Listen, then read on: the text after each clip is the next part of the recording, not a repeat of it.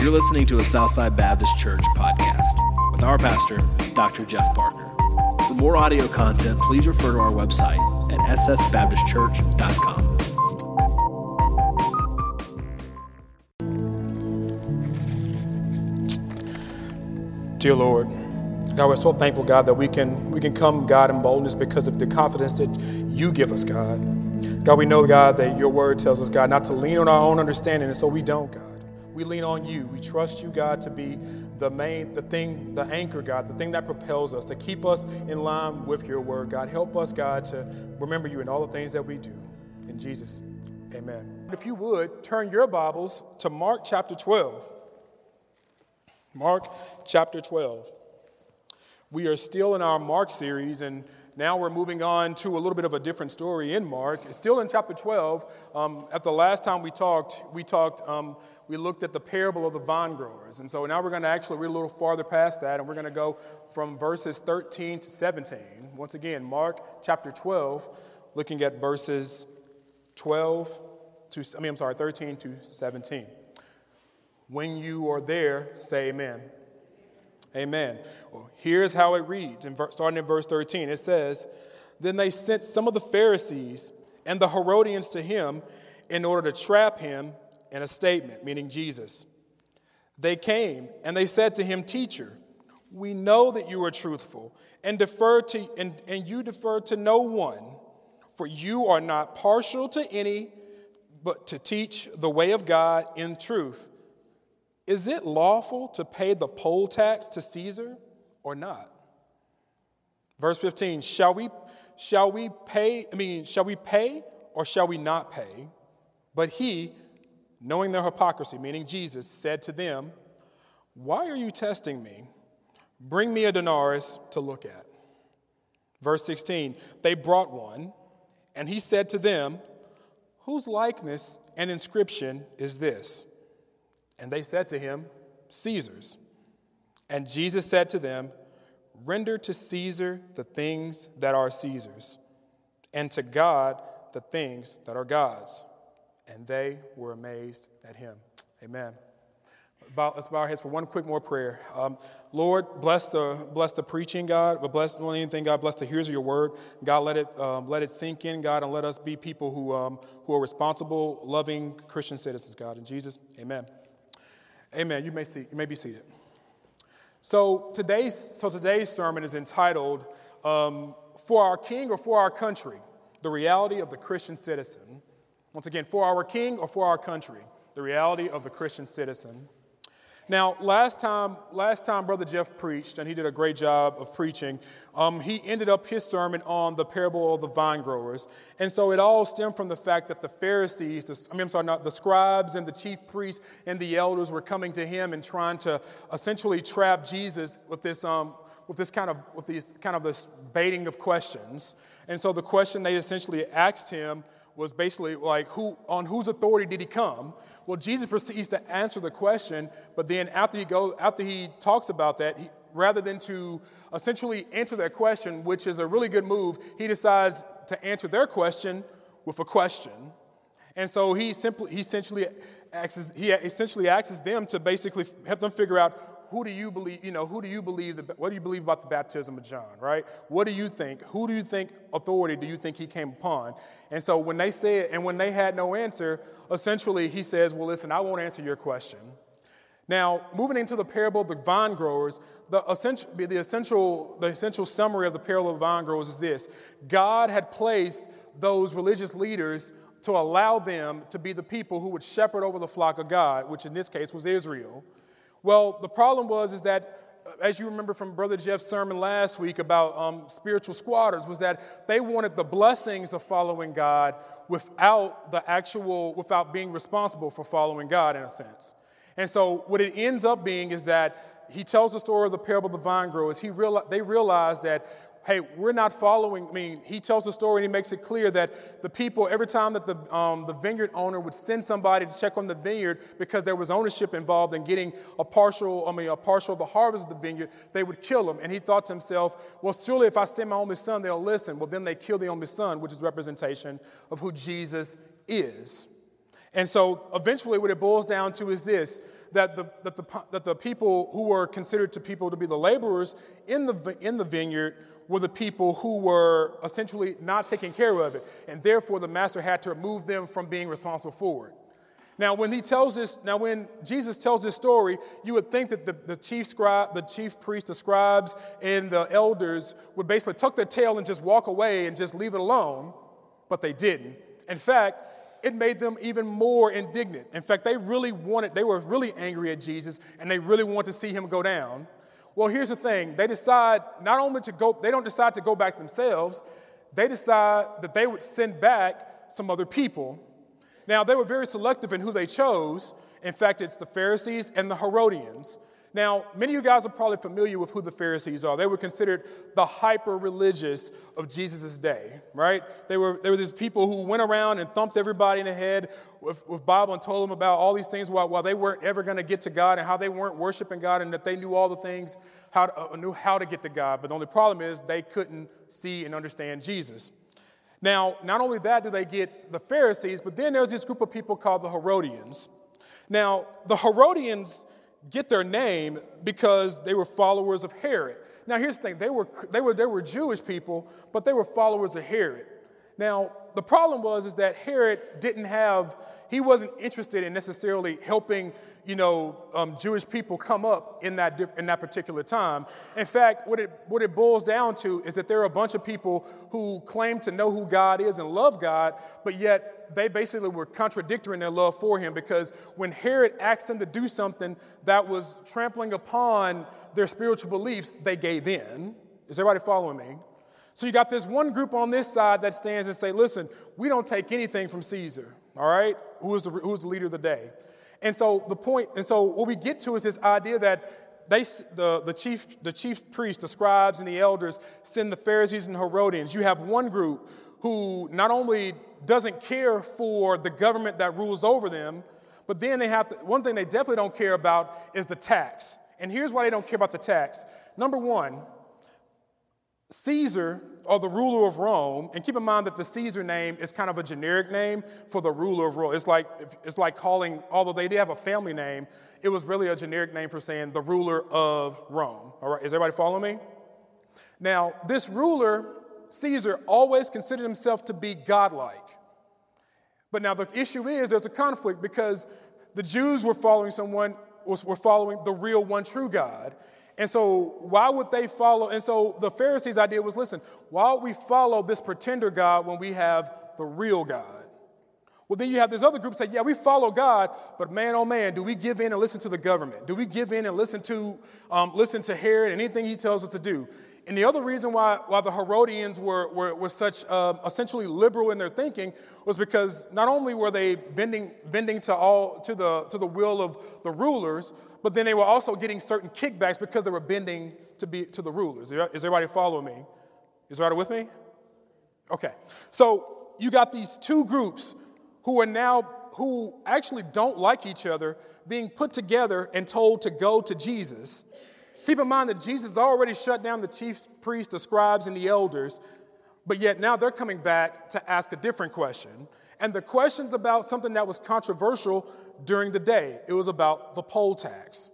Now, this tax was essentially a tax that was given simply because Rome wanted to figure out how many people were living in a certain jurisdiction, and basically they had to pay a tax for living there, okay? It was essentially a census tax where, listen, if you're in that town, you just have to pay a census tax because you're there and because we need money for whatever the reason, all right? Well, the Pharisees and the Herodians, they go to Jesus. And they ask this question. First of all, they basically pour compliments all over and talking about how I know you're not impartial, and I know that you teach the truth. And the reality is they were saying this because they thought the question they would ask was an either-or question. Their hope was that based upon Jesus' answer, if he answered one way, the people would see him, he would basically stand against the government. If he answered the other way, he'd be standing against the people. Is everybody still with me? I know this is a long explanation, but I want to make sure I get this in before we dive into the points. And so Jesus, being the man he is, being the wise one, being the one who's all-knowing, they asked that question, are we to pay the tax or to not pay the tax? he answers it in a very interesting way. He says, hey, I'll tell you what, go bring me a denarius. And so he brings him a coin. They bring him a coin. And he makes this one simple answer. And he says, give to Caesar what is Caesar's, and render unto God what is God's. And the reason why they're amazed is because Jesus is answering the question in a way that they didn't expect him to answer the question. They thought it was an either or, but in this case, it was an and both. You see, the reality of our lives is this, guys, is that we have authorities in our life. God has built our country, has built who we are with the fact that we have authorities in our life. Amen? And because of these authorities, and because we live under God's authority, because we are people who function under the authority of God, we see that God not only tells us to follow his authority, but he also wants us to follow the authorities that he placed on earth. Amen. Now, the reality of that is that we have to be able to recognize a couple of things. And that is really the crux of my sermon today, is the fact that as we walk through this Christian life, we have to not only recognize that we have authority from God, but God has placed authorities in our lives so that we're able to function. And so what I want to do is really get quickly to the points of the reality of Christian citizens. Now, all the points are really coming from verse 17. If you would, read verse 17 with me one more time. It says this. It says, and Jesus said to them, render to Caesar the things that are Caesar's, and to God the things that are God's. And so Jesus is answering all their questions really within the context of that statement. And so what it starts off with is this. If we're going to look at the idea of the fact that we are Christians and that we're citizens of a nation, we have to look at a couple ideas just from that statement alone. Number one, we have to recognize, even from the context of Jesus, that first of all, Caesar has a legitimate realm. All right, in verse 17, he said to render to Caesar what is Caesar's. Now, the reason why that stood against what they were talking about at the time was because it almost felt like Jesus was saying, okay, give in and just do what they say, which would have kind of stood against one of those groups. In fact, it would have been stood against what the Pharisees thought, because once again, they didn't like the established government. All right? And so Jesus in this verse is saying, the word render means to pay a debt or to pay back. Jesus is essentially acknowledging that there's an authority that the state or the Caesar or Rome has an authority, it has a function, and it has demands. All right? Is everybody still with me? The Caesar has a legitimate authority. But now you got to figure out, so what is Caesar's job? Caesar's job is Caesar's job is this. Number one, he has authority. He's the ruler of the land. You have to recognize that. His function is to preserve peace. That's his job. And because he rules over the land and because he has to preserve the peace, he has demands. His demands in this case are for citizen responsibility, whether that's abiding by the law or paying the taxes, right? You see, Jesus is telling to this authority that they are a legitimate source. They are in reality a source that we have to give respect to, all right? The authority is allowed, and it comes from God. If you would, take a right and turn to Romans chapter 13. We'll read just a few verses from there.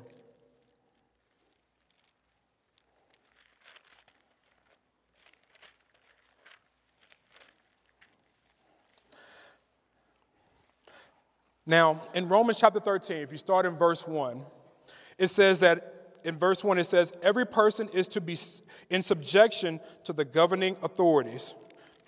For there is no authority except from God, and those which exist are established by God. Therefore, whoever resists authority has opposed the ordinance of God, and they who have opposed will receive condemnation upon themselves. For any rulers are not the cause of fear of good behavior, but for evil. Do you want to have no fear of authority? Do what is good, and you will have praise from the same. For it is a minister of God to you for good. But if you do what is evil, be afraid, for it does not bear the sword for nothing. For it is the minister of God, an avenger who brings wrath upon the one who practices evil. Therefore, it is necessary to be in subjection, not only because of the wrath, but also because for conscience sake. Now, there is more to this verse, but what I want to get to is the fact that, listen, God establishes authorities on earth for our good. God establishes authorities on this earth for our good. Now, to be really clear, the context in which Romans 13 is written is the fact that it's written during a time when Rome is not, people in Rome are being persecuted for the faith. So he's writing these Christians, telling them to be in subjection or to basically be into subjection to people who are not really for them. Is everybody following me? Now, if you go back to Mark, God is saying, or Jesus in this case is saying, listen, we have to recognize that there's a legitimate realm in which we must give respect to the authority that it is due. Why am I bringing this up?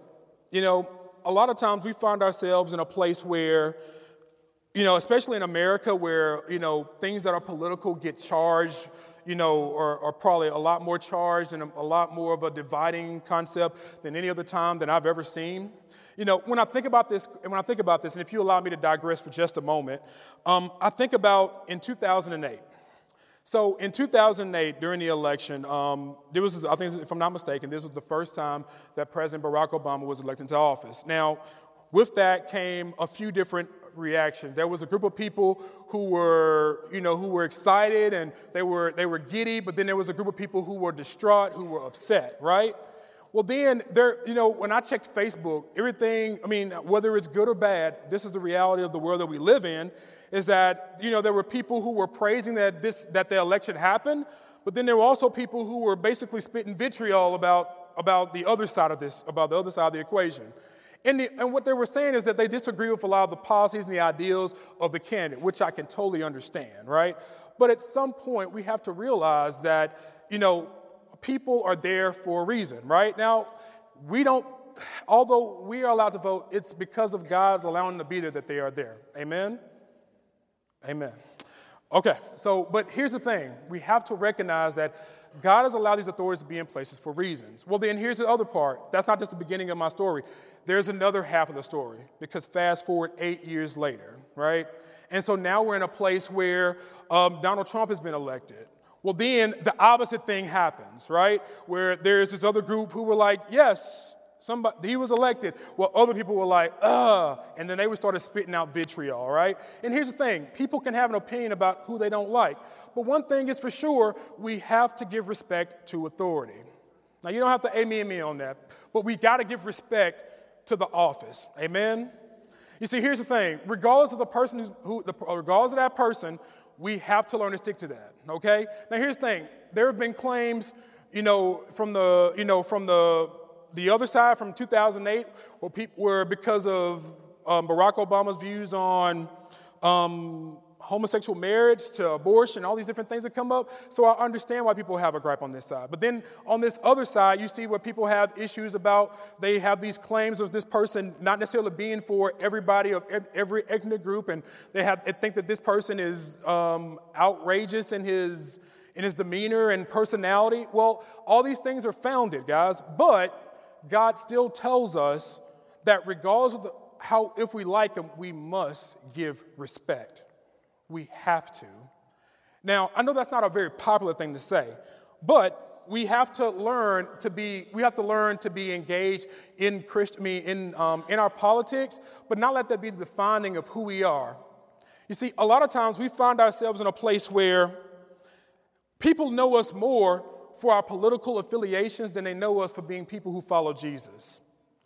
And that's a problem. Now, it doesn't necessarily matter if the persuasion or like this political party's platform more fits your beliefs. That's okay, I understand that. But we also have to make sure, right, that if we need to give respect to both sides, whether you're on the winning side or the losing side. And I don't think that we should be in a place where the only thing that we're really being judged by is political affiliation. I think that's a very dangerous thing to think that a political affiliation is more aligned with this certain political party more than it is with Jesus. Now, here's the thing. If you don't like the established leadership, the best thing about our country is this. You have the power to vote them out. Or you have the power to go in yourself and be a part of the political process and change things. But make no mistake about it, Jesus, in these particular passages, is saying, listen, you render unto Caesar what is Caesar. Because here's the thing. A lot of times we come across as saying things like we know the government is there, but we know that it's untrustworthy or it has all these things that I don't agree with. But the reality of it is this. You're still submitting to authority. Why? Because, for instance, how many of you guys pay taxes? That means you're submitting to the authority. How many of you guys go to the post office and buy stamps? Okay, that means you're submitting to the authority, right? If you're using money, you're under the authority of this government. Therefore, you are bound to pay taxes. Now, am I saying be in love with the leadership? No, I'm not. I want to make sure that's clear. Is everybody following me? Did I say you have to be in love with the person who's in there? No, I didn't. But what I am saying is you do have to learn to give respect, regardless of who it is, right? All right, I know this wasn't going to be popular, so let me keep moving. So here's what I want to do. Here's some principle I want to lay before you. You see, we're called to be subject to authorities, regardless of our personal preferences. You see, just because you didn't choose them doesn't mean that they make them less of a leader.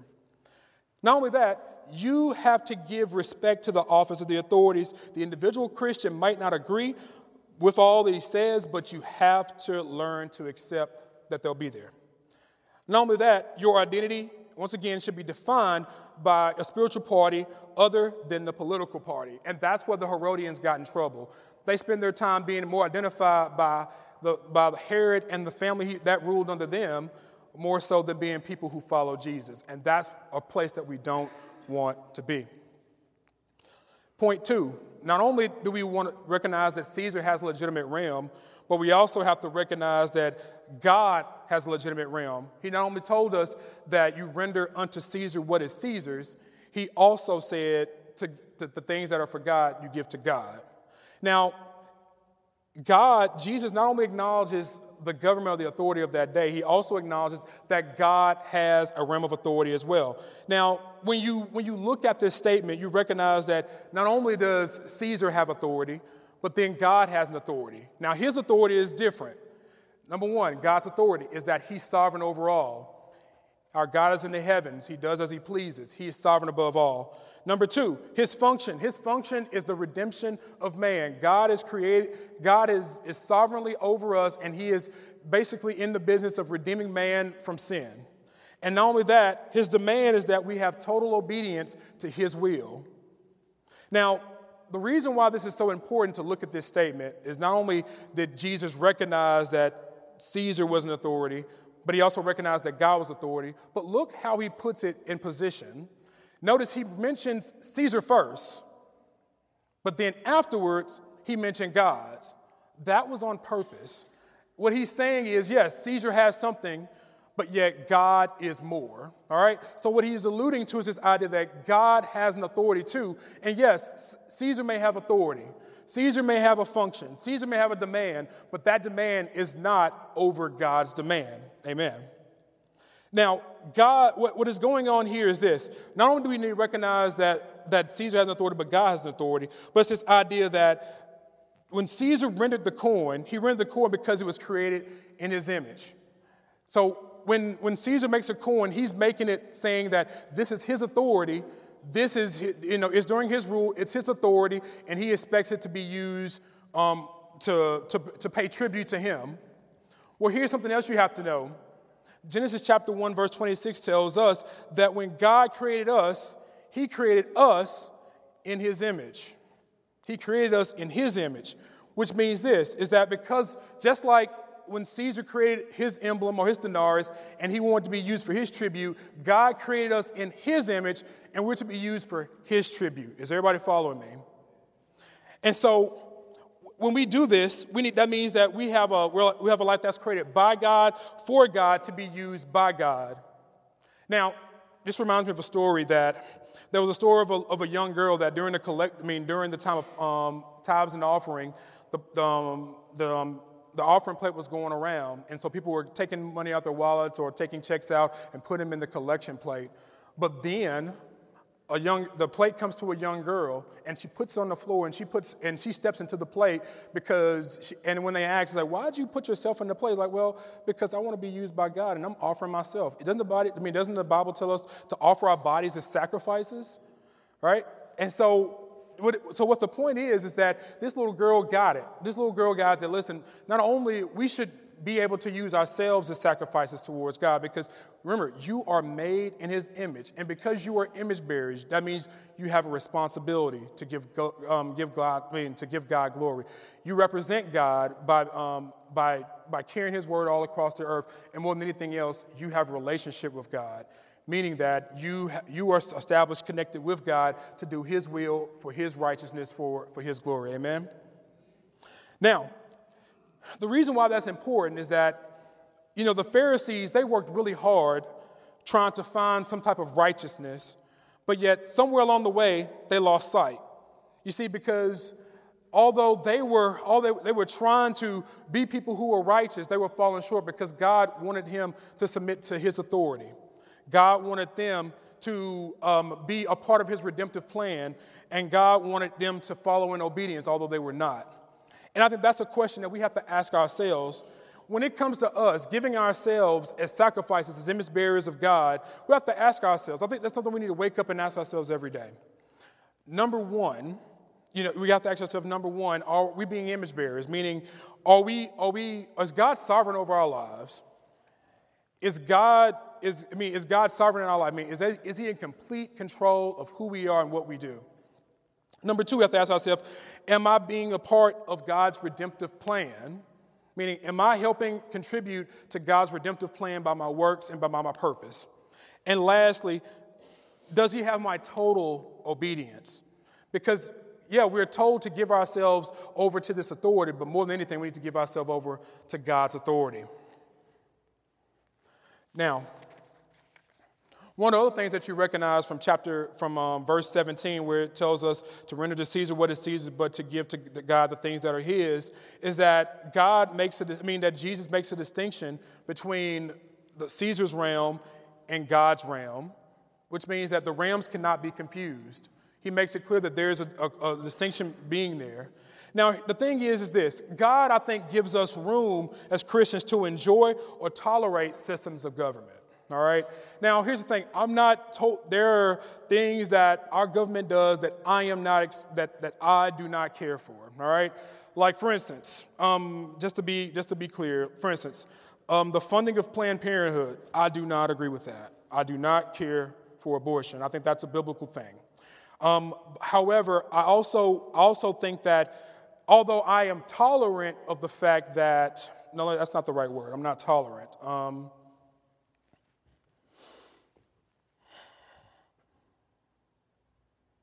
Although I do not agree with that particular part of our government, I do like the fact that we're protected as citizens. I do like the fact that we have a military that protects us. I do like the fact that we have people who go to bat for certain things in our nation. And so I think that there's a very healthy balance that we can strike in the sense of with our government being the way it is versus what we want it to be and being able to thrive as Christians in it. Because on one hand, guys, we're not called to just be people who just stand by and let things happen.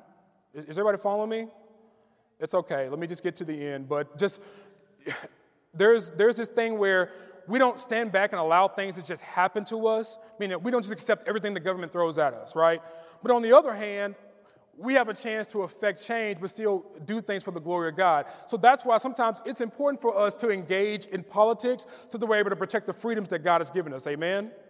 Amen. So listen, there need to be more Christian politicians. There need to be more Christian people in places where people are making decisions, because we want to be able to make sure that in America, and not only America, but in other places, that we are able to exercise our rights as believers to go and be able to share the gospel of Jesus Christ as freely as possible. Amen? And so what it boils down to is, yes, there may be a point of where we don't agree with things that they do, or some of the things that they do, versus we want to make sure that we're accomplishing the will of God. And there's a tension there because we want to make sure that we're accomplishing his will, but not giving over and rolling over with our Christian beliefs. And then with that being said, let me just get to the very end of this. In my conclusion, you can stand for this one. This will be easy. You see, we understand that, number one, Caesar has an authority. Number two, we have that God has an authority. But once again, I mentioned earlier that Jesus, in his statement, makes it clear that there is one authority that is actually above the other. Now, when he answered the question before them, they were amazed because they thought he would answer either or.